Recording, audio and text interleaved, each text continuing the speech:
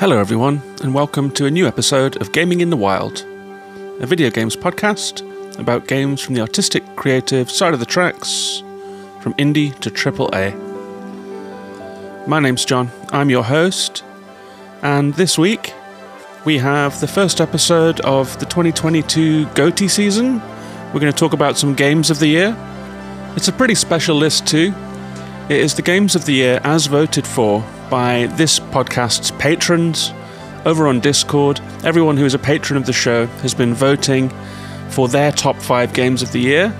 I have taken all of the votes, added up all of the points, and we have a really strong list of 5 mentions, 5 runners-up, and a top 5 games of the year that were voted for by the listeners and patrons of this podcast. So I'm really excited to share that with you.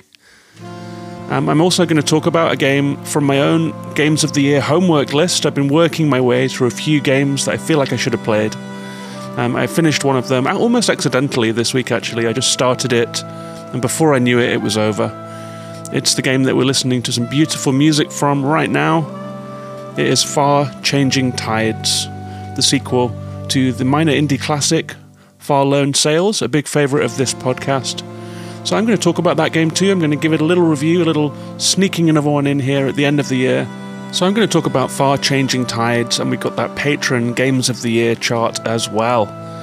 But before we get on to all that fun stuff, I've got a little bit of a roundup as well. There have been a few games that came out or that I've finally gotten to or tried out a little bit this week, so I'm going to run through some of those. I guess the big game that came out that seems to be getting the most traction online and that everyone's playing, partially because it came to Game Pass, is High on Life. And this is a game that I was incredibly skeptical about when I first saw a trailer for it. It is the first-person shooter made by Justin Roiland of Rick and Morty fame. And it is a comedy first-person shooter in which you, as a teenage earthling, are catapulted into a strange sci-fi world in that classic way that we know from shows like Farscape, if you've watched that, or more recently, Guardians of the Galaxy. So it starts off on a normal suburban street, but the aliens attack, you're sucked up into a void, you pick up a talking gun that helps you through this alien invasion. The back of the gun, as you're holding it, has a face on it that talks to you and wisecracks as you're playing the game. It's a comedy game with pretty basic first-person shooter action, but the comedy is relentless. The gun is always talking, and when I first saw this, I thought this is absolutely not for me. This is a silly humour. It's way over the top. It's going to be like people shouting at you. It's like, I can't stand watching South Park, for example, because of all of the loud voices just braying out of the screen. It just does my head in. And so I thought High on Life is not for me, but because it's on Game Pass, I thought I will fire it up anyway. So I downloaded it and played the first couple of hours, and to my surprise, I'm having an absolutely great time. The jokes are hilarious. I will give you one example from the early game. So early in the game, you have to go into the slums of a space station to find, whatever, gang leader. And on your way down there, in this dark pipe where you're thinking, oh God, I'm going to be attacked, this little asshole alien appears right in front of you and starts saying, you're going to die down here, you're going to die, and pushing you. You can't get past it. He pushes you and pushes you and pushes you until eventually all you can do in the game, really, your only verb, as they say, is to shoot. So eventually you're like, okay, I'm shooting this alien. You pull the trigger and the gun screams at you, what the hell are you doing? Like, I'm not shooting this kid. What are you, a psycho? So your gun is criticizing you for doing what the game is trying to troll you into doing. And then the game makes jokes about you being a psycho using the only verb that you have in the game, which is shoot. This plays out again and again and again in really funny ways. The gun is constantly wisecracking about the environment, getting alien translation errors and saying strange, surreal things. And it's your little companion throughout the game. There are some times where it was a little too insistent. So I literally turned off the speaker to get through a level and then turned it on again. There are boss fights, there are fun environments, it's eye-poppingly bright and colourful. So to my own surprise, I've been having a great time with High on Life. You can turn up and down the amount of banter that you get whilst playing the game as well. So I've cranked that down a little bit. And I think I'm going to keep playing it, man. It's really fun. If you happen to be in search of a good time holiday game, then High on Life might be the one. It might be the one. It has got that cartoon fun thing going on. It's not at all wholesome. It's pretty filthy, puerile humor a lot of the time. A bit early Simpsons-y, you could say. If you've seen Rick and Morty, you'll know the score. That's High on Life.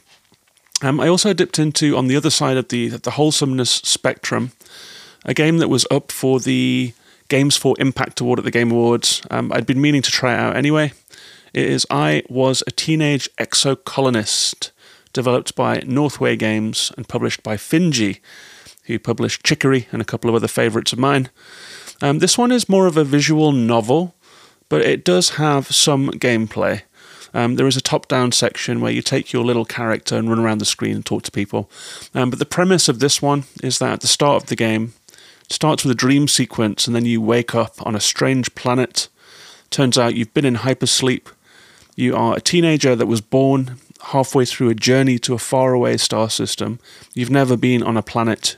You've never witnessed gravity or skies or vegetation outside of a spacecraft environment. And you are an exocolonist. So humanity has moved away to an alien planet. And as a teenager, you have to go through your adolescence in that environment. So you run around, you talk to your school friends, you study, you work in the geodesic domes trying to help grow food. You ponder whether or not there are deadly aliens in the outside worlds. You grow older. There's a little time skip mechanism that keeps the time moving forward. You choose what kind of person you want to be. Do you want to be a bully? Do you want to be shy? Do you want to be sporty and physical? And every time that you engage in those activities, your little skill meters evolve just a little.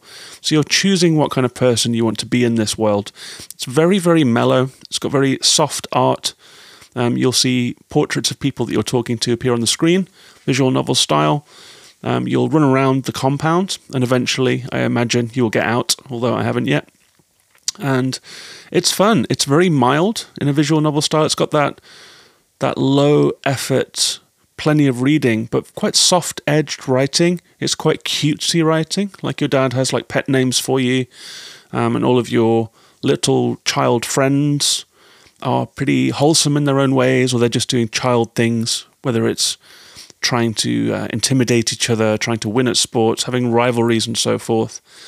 But from what I hear, this one does unfold in interesting ways. It hasn't quite hooked me in the way that I was hoping, but I might well keep on playing I Was a Teenage Exocolonist. And finally, the third game that I played this week, over on the Switch, is Swordship. I've mentioned this one before in the December preview. It is developed by Digital Kingdom and published by Thunderful, who are absolutely killing it. I covered another game by Thunderful, Wavetail, last week and gave it a great review. Swordship's an interesting one. I've written here as my little summary that it's a crisp and speedy downward-scrolling dodge-em-up. So this one has a very clean, colourful, angular graphical style. You control a ship that looks like one of the racers from Wipeout, a very streamlined ship. You skate along the surface of water, downwards, quickly, very rapidly, and a fast-scrolling screen. It looks like a shoot-em-up, but you can't shoot, so that's why I called it a dodge-em-up. Enemies appear from the water in waves. You have to dodge their projectiles. You can see where they are going to fire, and you can make them point their weapons at each other and blow each other up. So you're turning their own weapons against them. You have to catch containers that go by very quickly. And if you catch enough at the end of the level, you get power-ups, you get rewards, you get points. So all you have to do really is survive these quite short and snappy levels, a couple of minutes each. They come in clusters of 3. And then you get to a boss fight. And the first boss fight, which took me a few hours of fun gameplay to get to with quite a lot of deaths. It's one of those games where you die a lot and you restart quickly. And it's very much about those short bursts of play. And it's quite action-packed. But then I got to the first boss, and it is off the hook, difficult, balls hard, and I just bounced on it almost immediately. It has 6 different attack patterns that move insanely fast, and it just wiped the floor with me. I just closed the Switch and put it down and thought, nope. So my progress has halted on Swordship after a couple of hours of fun, and I'm not quite sure what I'm going to do. I don't know if I'm going to swallow my pride, see if I can get good, or if I'm going to take the L and just move on with my life. I haven't quite decided yet, but that's Swordship. I think fans of fast-paced, skill-based, and old-school retro shoot-'em-ups might well have fun with Swordship.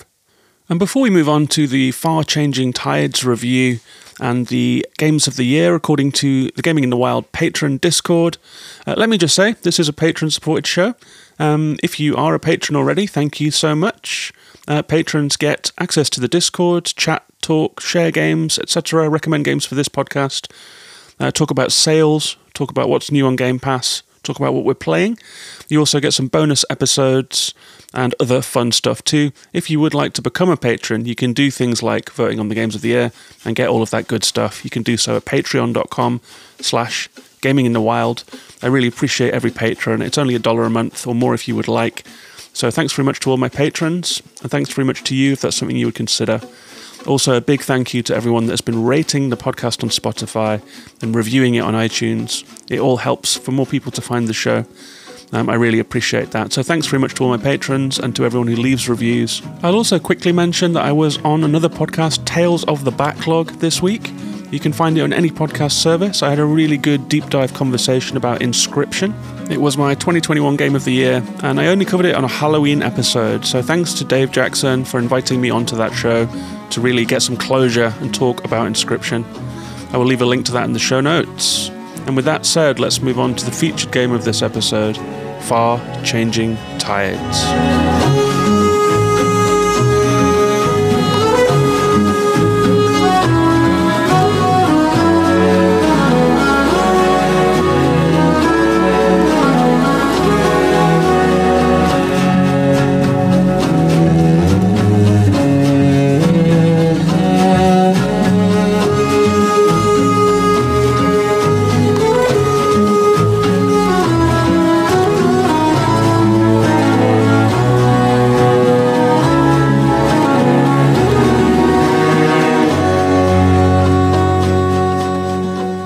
I just had to let that music run. What a soundtrack this game has. The soundtrack to Far Lone Sails, the prequel to this game, is one of my favourite of all time. The music is by Joel Schock. So this podcast is going to have some great music in it. I always love a good game soundtrack, and this is, again, one of the best. So Far-Changing Tides came out in March of this year. It came out on Windows. It was a day one Game Pass release. It's now also available on Switch and on cross-gen Xbox and PlayStation. The developer is Okomotive. They consider this to be a companion title to Far Lone Sails rather than a sequel, although I would say it is best to play them in sequence, even if it's just for some small moments of recognition. It's published by Frontier Foundry, it's directed by Don Schmocker, and the music is by Joel Schock. Metacritic has this one at between 78 and 81, so it's getting around 8 out of 10. How Long to Beat has it at 5.5 hours, and I completed it in almost exactly that time. There's not that much room for deviation, it's a very linear journey. And the developers describe it like this: an atmospheric vehicle adventure that follows the emotional journey of a boy and his ship as he embarks on a voyage to find a new home. Sail stormy waters, dive unknown depths, and explore forgotten ruins in a beautifully realised flooded world. And my take on this one: a welcome sequel to a minor indie classic, Far-Changing Tides sees the player once more piloting a hulking vehicle from left to right through a ravaged post-climate environment. The sense of scale and motion can feel nothing short of miraculous, but some choppy puzzles stretched over a doubled runtime mean it's not always plain sailing. So it's a welcome sequel. I led with that. I didn't expect Far Lone Sails to ever get a sequel, and I adored that game. It was 2 hours long. This one weighs in, as I've said, closer to 5.5 hours, so it's triple the game. A few more mechanics, and it's stretched out over a longer runtime. I did have a couple bumps in the road, even though I had a really good time with it. But let's start at the start. At the beginning of this game, you play a child. You wake up in a flooded town with these wooden houses on stilts. A lot of the town seems to have been washed away. Ground level is far beneath the surface of the water, and at first you can just paddle along from left to right, feeling very lost in this strange city, like a flooded Venice, with wooden shacks everywhere. clearly the scene of some kind of environmental disaster. But before long, you find a machine that you can step into, and it puts a diving suit onto your character. This enables you, when you jump back into the water, to jet through the water more quickly. A little helmet pops down over your head every time you go into the water. It allows you to breathe underwater indefinitely, and you get a cute little propeller. When you hold down a button, it jets you through the water in quite a pleasing way. But that's not the main way you're going to be moving through this game, although there are times when you have to just go it alone and swim down to the bottom of something or climb up something to do puzzles. But the main bulk of the game happens inside a giant vehicle. So you jet onwards in your newly acquired swimsuit, and you find a huge, hulking, half-completed vehicle hanging in a hangar. You solve a short puzzle to release it into the water, and down it splashes. It goes rolling down a ramp. You run to catch up and hop into this vehicle. And that's going to be your main means of travel in this game, this giant, half-completed vehicle. And so you start going from left to right, the music flares up poignantly, and your journey is beginning. You don't know where you're going at this point. You're headed towards an unknown destination, and all that you can really hope, looking at the state of this world, is that it's somewhere better than here.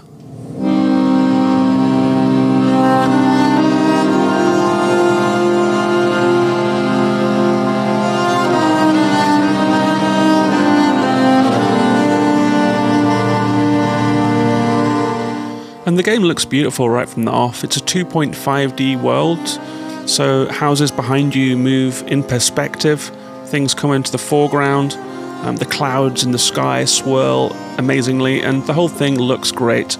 You're moving through a really fully realized polygon world, lots of detail, quite a stylized art style, but you'll see flooded houses, you'll see wildlife such as deer running along the shore, birds in the skies. You'll go past collapsed factories. You'll see strange installations jutting out of the water. You'll see broken dams and floating evidence of people whose lives have been washed away. And above it all, there is a swirling, ominous sky. And so you keep the machine going. That's the main activity of this game, is to keep the machine going from left to right. You have to operate the engine, you have to operate the sails. Sometimes you have to stop at gates or blockages.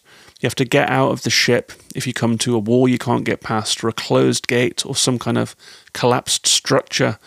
You might have to run up some cranes. Your little character has to climb. Sometimes you have to dive down to the ocean floor, open a plug hole to drain out some water, or climb up a dam and operate a crane to move something out of the way.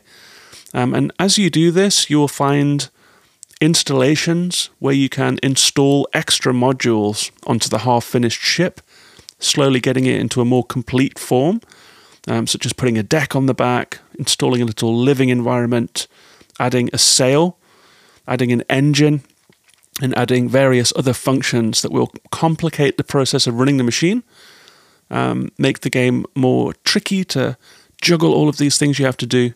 Allows you to go faster, it makes the ship look better, and it's a really fun thing to see the ship coming together in that way. Ingeniously somewhat, as you solve puzzles to get new modules for the ship, what you're actually doing in those puzzles is working that module. So for example, if it's bellows to run the engine faster or hotter, you'll have to work the bellows in order to install that module on your ship. So you're having a little dry run every time you install a module that teaches you how to use it as part of your ship. It's pretty cool. I think that was quite clever. And there is a cutaway on the side of your ship. If you're zoomed out, you can see the whole ship. You're under control of the camera. If you zoom in, there'll be a cutaway, and you can see inside the ship. On the bottom floor, it's like a basement, and there are some hooks where you can hang fuel kegs that you will find dotted throughout this world. You're going to need them to run the ship. In the middle floor, there is an engine room. You can jump to headbutt a button that will send that fuel into the furnace. You can then jump up and down on some bellows that bring up the heat of the engine. They'll start these giant sets of oars on the side of the ship moving. The engine will start to heat up. If it heats up too far, because you've been hitting the bellows too hard, on the top floor there is a hose pipe. You can spray water in the event of fire or to cool down the engine. There is a way out onto the roof, and up there you can raise the mast. You can hoist the sails by climbing up the mast and pulling a rope down to a switch. And then you can control the direction of the sails to catch the wind. And these are really nice moments when you fired up the engine, it's roaring, the wind is high and sails have caught the wind, and the side sail pops out to indicate that you've caught the sail in the right direction. It's a bit like patting your head and rubbing your stomach at the same time, or like spinning plates. It's a balancing act. It's like a busy work, ongoing puzzle where you have to just mind all of these different things at the same time. Almost too much sometimes, but always fun, and just a real nice juggling act. And that's the center of the gameplay here. Get the ship running, keep the ship running. Don't let anything break. Keep all of the plates spinning and keep the momentum high.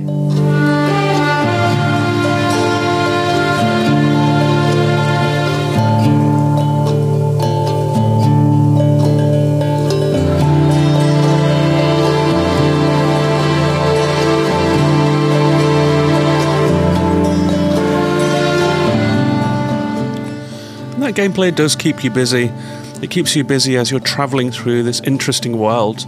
You can see the clouds overhead, you can see the sea spray as your craft bashes against waves. Really good sound, really good feeling of momentum. Sometimes your craft goes from feeling huge and heavy and vast to just feeling like a wine bottle cork on a raging tide. You can see oil rigs in the distance, you can see collapsed infrastructure, and all the time that you're moving, you're taking in the details of this world, and all of those details help you to piece together what has happened. It's a really good formula when it's working. You're doing the busy work. Sometimes you're just monitoring the sails, but all of the time you're watching the world go by. You're seeing the remnants of society. And it's really good when it's working. There are some unexpected additions to your machine. There is some nice progression. There are some story moments that break things up. Some exciting locations and unexpected turns of events. It's a wordless story, but there's always something to look at on the screen in this game. The environments change, the weather changes, sometimes it's black and dark, sometimes the sun breaks through and the sea calms down. So there's always something to look at, and it does a really good job of describing this journey that you're on.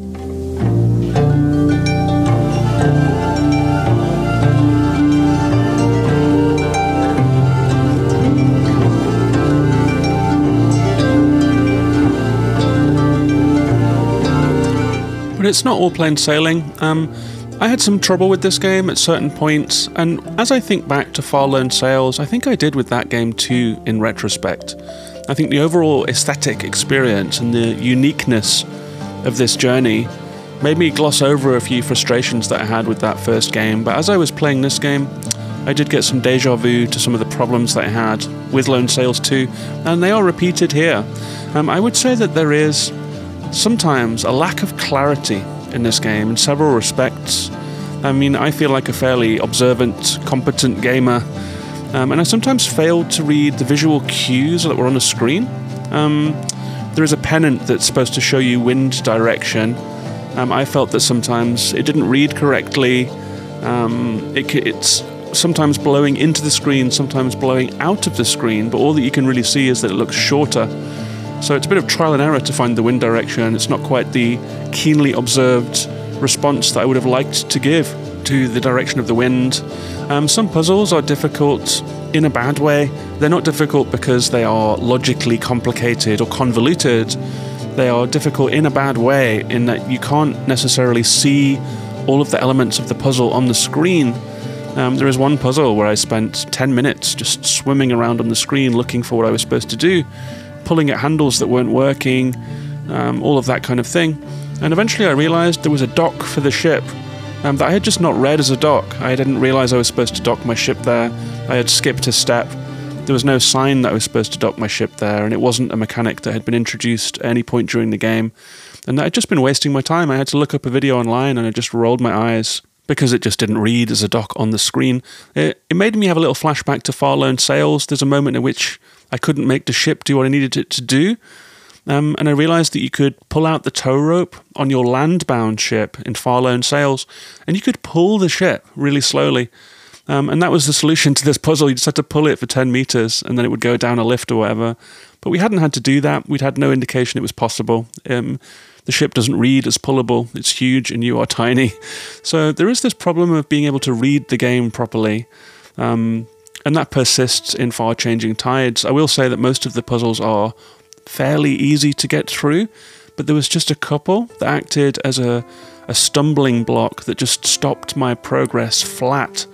And in a game like this, which is based entirely on momentum, forward motion, being forced to stop, to puzzle over something that just seems like you're missing something, then to have to look it up online just to get the ship going again, it's just a bit of it takes the wind out of your sails, and I'm not sorry for that pun, because it is the most accurate phrase for this possibly. It just felt a little deflated at that point.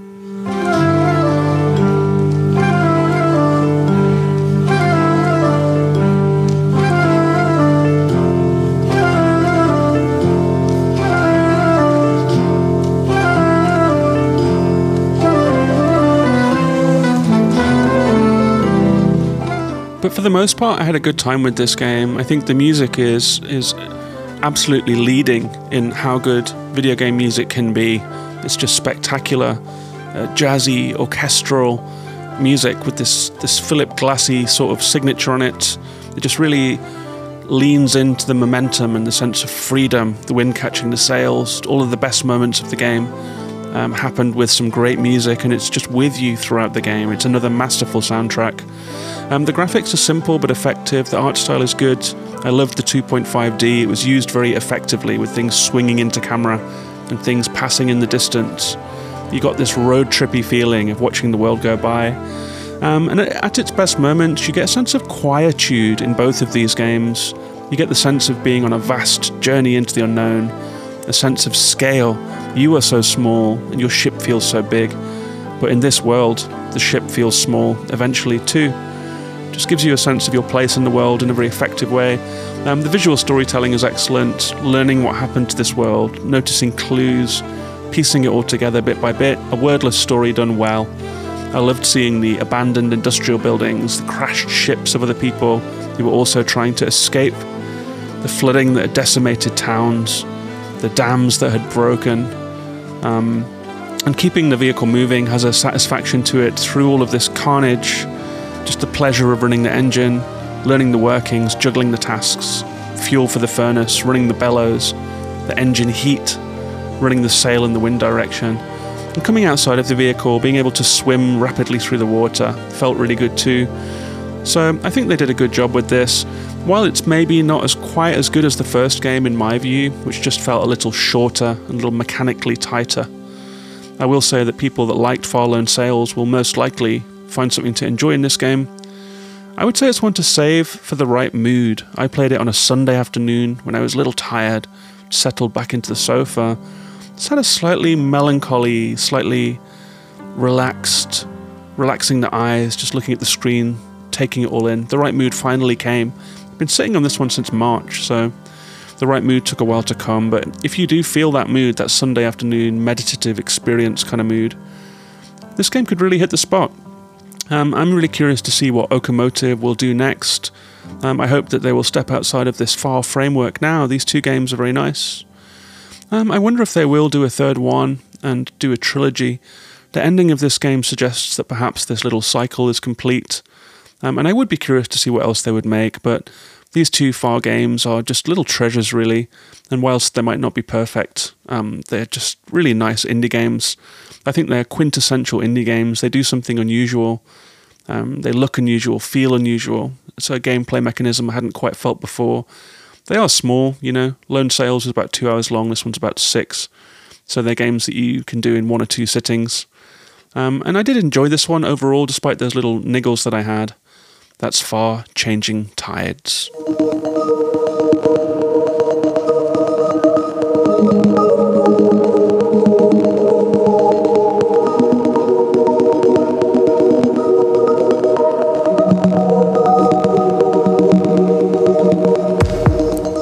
Now it's time for something that I've been really looking forward to doing. It's the Gaming in the Wild Patrons Games of the Year list. This is the first year that we're doing this, and I'd like to say thank you to Grabloid, who is a patron of this show and active on the Discord. He messaged me and suggested this. He said, why not have a little vote? We can count up what everyone liked and have a patron top games of the year. And it was such a great idea. The people that are on the Discord are absolutely neck deep in gaming culture. They're trying out everything. I learn so many games from the patrons telling me about games in Discord, and we have so much fun just playing the new releases, recommending things to each other. Everyone has different opinions about lots of different games. There's lots of people that like all kinds of games. There's some Pokemon fans, there's some Souls-like fans, there are text adventure fans, there are people playing the Assassin's Creeds and the biggest open world AAA games, playing the God of Wars. People play everything, just very curious, open-minded, tasteful bunch. And so it was really fun just to see these votes rolling in. And we have a chart here, but I'll tell you how it worked. So each patron of the show was given a chance to vote in a Google form. They voted from 1 to 5. And the way that I worked this out is that if a game was placed first, I gave it 10 points. If a game was placed second, it got 8, third it got 6, fourth it got 4, and 5 it got 2. So it's tilted towards games that people placed first. Games that people placed first got bumped up the list, got extra points and a little boost. But some of the games on here, they really, several people picked them in third and fourth place, and they powered up the chart just from having more votes in lower positions. So it worked out quite interestingly. The main game of the year ran away with it a little bit, but there were several indies that did incredibly well. At the bottom here, we've got like a few mentions. So there were about 30 games overall, but several of them just, had 2 points or 1 vote. So I trimmed them down. I trimmed it down to 15. It felt right somehow. There was like a cut-off point where things just started, they had 4 points only, whereas there were other games that had 50 or 30, etc. So I've trimmed it down. And let's start off by running through some of these mentions. And all of these games just got a couple of votes each. And funnily enough, at the very bottom of this list is none other than Far Changing Tides, the game that I have just reviewed. It got a couple of votes, and people did talk about it. I remember there being a little swell about this one, a swell of appreciation at the start of the year. Being on Game Pass does mean that people in the Discord will play the game.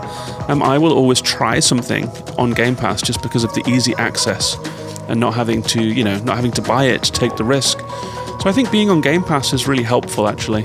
So Far Changing Tides got a little bit of love. Cult of the Lamb also falls into this section.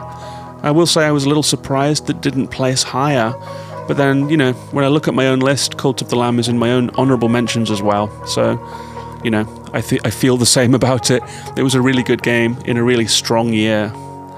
Marvel Snap got a couple votes here too. So there were a couple of people snapping in the Discord. Haiku the Robot, the kickstarted mini Metroidvania in the Game Boy graphical style. Really, really cool little game. I reviewed that one earlier this year. That got a little bit of love here too. And God of War Ragnarok fell into the mentions.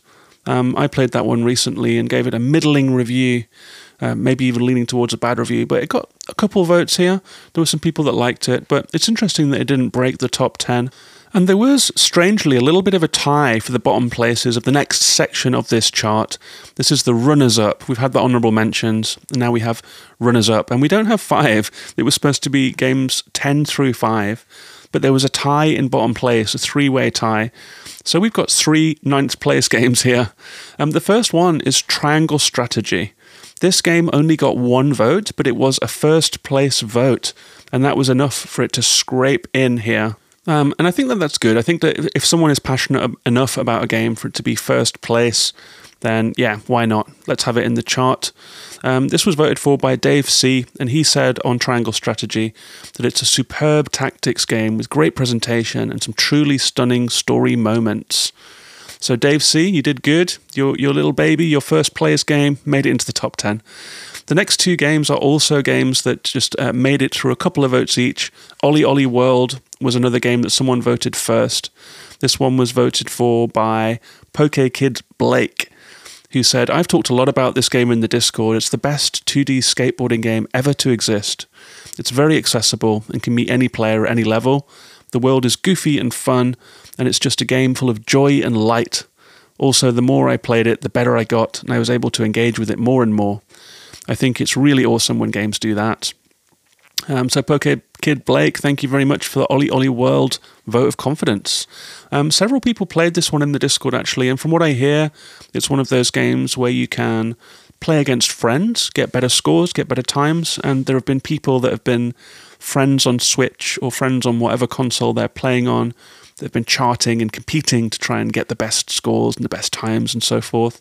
I'm just waiting for OlliOlli World to either pop up on Game Pass or to be on a really good sale. So I'm going to give that one a try too. So thanks very much, PokeKid Blake, for your vote. You got into the top 10. And the third game in this little series is Immortality, a game that has placed quite low on this list, but it was on Game Pass, but I think that the format of the full motion video and the unusual gameplay that this game has put some people off. I think it's got a presentational problem. People like to control a character and stuff, and the idea of sifting through footage doesn't feel like gameplay. Most of the time in games, you are controlling someone. And this one has a really interesting voyeuristic style, I suppose. It got some praise here from Jazz NZ, who praised its innovation and ambition as an extension of the full motion video genre. And from here on in, we're starting out now at number 8. This one got some... It's one of those games that scraped through by getting more votes in lower brackets, but it got several. It's Vampire Survivor. Lovely to see this one in the top 10. It's such an unusual presence this year, Vampire Survivor. Just the lo-fi visuals, the completely new feeling, but such simple gameplay. The addictive power-up systems and the rewards that you get, the fruit machine aspect of it all, just the vast escalation of power that the player experiences in this game is just so satisfying. It's an absolutely compulsive game. I'm really happy that it made it in here. At number 7, we have Horizon Forbidden West. I'm really happy to see this game here. It's the first AAA game that we've got on this list, and I think it's the only AAA game. There is one more up at the top there, but I'm not going to spoil it yet. But Horizon Forbidden West is probably the most expensively made, the most lavishly made, and the most widely advertised and well-known game on this list. It's really nice to see it here. It got several votes, and it scraped into the top 10 at number 7. Number 6 was one person's Game of the Year, and that is Tunic. This was a divisive game. I think lots of people loved it. Lots of people really bounced on it hard. But one person's passion for this game, placing it number 1, really jetted it up this list. The person who voted for it in first place was Soccer Chick, and they say, "I've never come around so hard on a game. I was ready to uninstall at the perceived tedium of the combat, and less than an hour later, the gameplay just clicked. The sense of discovery and revelation as I progressed is nearly unmatched by any gameplay experience I had this year, and the visuals and music were gorgeous, and they give Far Changing Tides an honourable mention." So thanks very much to Soccer Chick for championing Tunic. It did get some other votes too, high on people's list, so there were several people that clicked with Tunic. It's nice to see it on this list. It's an indie game that I wanted to love but didn't, and I'm really happy for everyone that did enjoy it, and a little bit jealous, I will add too. So that's numbers 10 through 6, and now let's head into the top 5.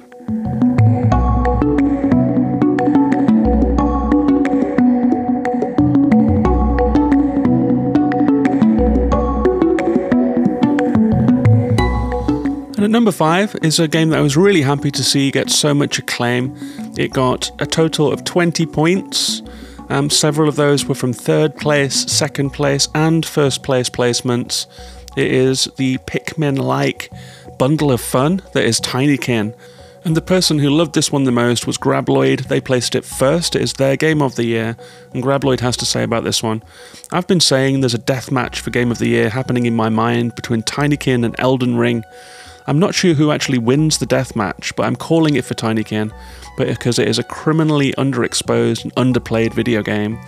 It is the funnest time I had playing games all year, and it's one of the best 3D platformers in recent memory. Pure and simple video gaming joy. I was smiling the whole time." I absolutely agree. Grabloid also added, "What a great year for games. There are so many that I was not able to get to yet. My backlog runneth over." Mine does too. Yeah, thanks for placing Tinykin at the top there. I was really happy to see it jetted up the charts, and I was really happy to see that a bunch of other people had played it and enjoyed it too. Again, I think being on Game Pass probably helped this one with the exposure. But I'm surprised that it wasn't in the Game Awards in the Best Family category. It seems like the Best Nintendo Game of the Year wasn't made by Nintendo. That's been the line that I've been saying to people. So I'm really hoping that we see a little bit more appreciation for Tinykin in the Games of the Year season. But it's lovely to have it here. At number 4, we have a game that I was championing hard earlier this year. I'm really happy to see it here. I didn't know if anyone had played it or not, really. It is Norco, the deep, swampy text adventure, point-and-click, pixel art, intellectual, weirdo, environmentalist, near-future RPG story made by Yuts and Geography of Robots, the developers who I interviewed on this very show earlier this year. Norco got 22 points. It was voted for in third place by several people. It got most of its points there. It's one of those games that almost everyone had somewhere on their list, and it got into the top 5. Really happy to see Norco there. And I think of Norco this year as existing kind of side by side with the next game on this list, Citizen Sleeper, another game that I was overjoyed to see here. It's in third place. And Dovetail True 17 voted for it for their Game of the Year. They said on Citizen Sleeper, it's a new genre of sorts for a video game. Phenomenal writing and interesting characters made investing limited dice rolls for story payouts a brilliant hook. And Dovetail True also gives a little bit of a statement here. They say indie games are more mainstream than ever thanks to game subscription services, but this has brought one issue in particular to light. Indie game lovers have felt for a long time the dilemma of abundance. Lots of great games within reach of more and more gamers. It's a good problem to have, but it contributes to the anxiety of the FOMO generation. Perhaps there will be a rise of content curators to make all the content more palatable, like a good sommelier who can just pick the right wine from the menu of dozens for an individual taste. Could we see the rise of this in the world of gaming? I think absolutely yes. Yeah, I think content creators, help with that. I think I listen to lots of YouTube shows. I've got my own sources that I go to. I will always pay attention to games that Jacob Geller is playing on YouTube. I listen to podcasts like the So Video Games podcast and the Short Game podcast, and paying attention to shows like the Easy Allies and the MinMax show. I think that there's a lot out there. I think that the content creation world is kind of built on that to some degree. But as for the individual taste thing, I do wish that there were more people out there that more closely aligned with my own taste, so I could find more games, find the best games, the games that, the games that you don't want to miss. So I hope so too. I think that there are a lot of content creators out there in the world. There's a lot of games media to glom onto. And finding the right people that have the same taste as you is, it's a joy when it happens, that's for sure. And I've found out about a lot of good games that way. And that takes us up to number 2. Only 2 games left in this top 10. It's been a great list so far. Again, the second game on this list, a game that I was really happy to see here. It got 38 points in total, including 1 first place vote, and it is Stray. This one was voted for in first place by FJ2109, aka Justin, who lives in Sydney, Australia. And Justin has to say on Stray, it's a fantastic and singular game. I loved everything about it. Exploring as a cat was a stunning and unique experience. I think I'll buy the physical version for posterity. And I feel exactly the same, actually. I've been looking at physical versions online, thinking it might be a nice game to own. I played Stray on PlayStation Plus. It was the game that made us all so optimistic about PlayStation Plus being a Game Pass rival back at the start of the year.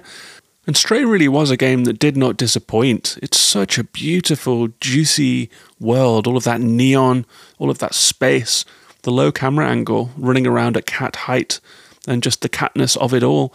But there's so much to love about this world, the androids, the strange rituals that they have based on old human behaviors, the verticality of it all, and just slipping through little windows, the amazing level design that seemed to lead you to these tiny, tiny cat-sized holes in walls and stuff that were almost invisible, but just the way that the levels were designed so well led the eye and led the movement. The movement worked with the environmental design. I think Stray is absolutely masterful. I think that it's been a little diminished in the public conversation lately. Loads of people were mad that it got those Game of the Year awards at the Game Awards. It won the indie game and the best debut indie game, beating Vampire Survivor. A lot of people seem mad at Stray, but honestly, it's one of my games of the year too. I'll be talking about it more this month. So thank you very much for Justin. Thanks to everyone who voted that one up the list. Really happy to see it there. So Stray got 38 points, very respectable showing, a first place vote, several in 3rd, 2nd, 4th and 5th. Stray is the only game, I think, that got a vote in all 5 places. but it still wasn't enough to beat the runaway juggernaut first place game of the Gaming in the Wild Patreon Discord. It is, of course, let's see if you can guess from the music.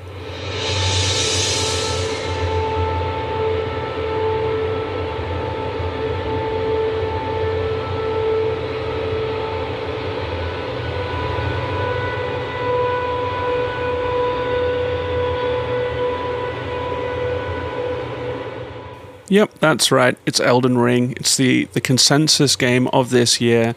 It ran away with it in this chart too, as it is everywhere else in the content creation and games media worlds. It got 68 points, almost double that of Stray. It was voted for in first place by 6 different people, and it also got votes throughout the spectrum. There's a whole bunch of quotes about it here.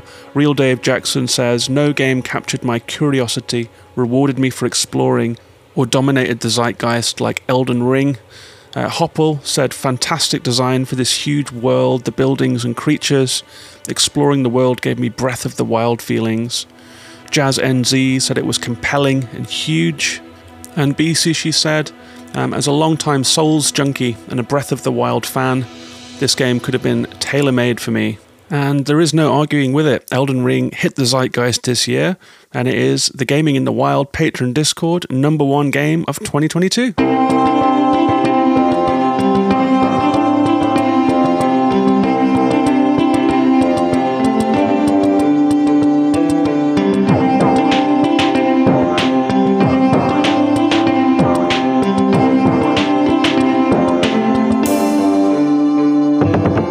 So there you have it. The Gaming in the Wild Discord has spoken, and the consensus game for the 2022 Game of the Year in the Gaming of the Wild Patreon Discord is Elden Ring. I'm sure you'll be hearing more about it in the coming Games of the Year episodes as I have more guests on to talk about their Games of the Year too. I'm hoping to have on Brian Skirsha from Pixelated Playground, Louis from Time Played 3HR, and Kieran Daly, friend of the show and editor of the Radical Art Review. I'm also hoping to get a few more extra guests in over the holiday period. I'm going to see how we get on. But before I finish up here, we also got a couple of just really nice, heartwarming quotes from some of these patrons of Gaming in the Wild. So big thank you to you guys for filling me with enthusiasm for continuing the podcast, for showing your appreciation for this podcast, for sharing all of the game recommendations that you share, for making the Discord one of the most warm and welcoming places I have found on the internet to talk about games. I would like to say a big thank you to all of the patrons, and thank you for voting too. I'm going to finish with a couple of quotes. Justin said, "Thanks so much for everything, John. I never tire of listening to you talk about video games. Love your work and appreciate you muchly." Well, thank you very much, Justin. I appreciate your enthusiasm and your good vibes too. And that goes for all of the patrons in the Discord. And B Sushi said, "My gaming thing of the year that isn't a video game is the Gaming in the Wild Discord. I've learned a lot, had great discussions, and met a lot of wonderful people." That's a really nice note to go out on, so thank you very much for B Sushi for joining the Discord and for being a really active presence there too. So a big thank you to all the patrons, including Rachel, Flat Out Fox, B Sushi, Andre, Blake, Pre-Order Bonus Podcast, Dave Jackson, Adam, Snegu, Aaron, Justin, Nicholas, Soccer Chick, Travis aka Grabloid, Eric, Costas, Christian Haynes, Jazz, Brad Galloway, Zuhan, Lockie, Dave, Narita Boy, Curlsburgers, Major General, Lisa Ciccarello, Richard, New Dawn Games, Jason, Hopple, Timothy, Andy Sophia, Ashley, Matthew, Reagan Kelly, and Angela. Thank you all very much for supporting the show, for making 2022 a great one.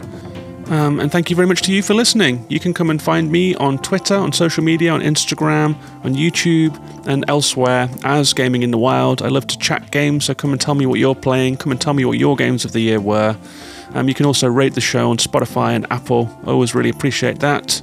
If you would like to become a patron yourself, you can do so at patreon.com/gaminginthewild and come and join us in Discord and vote for next year's Game of the Year as well. But thanks very much for listening. I'll be back next week with a new podcast, a Games of the Year episode. Take care of yourselves and each other, and bye-bye for now.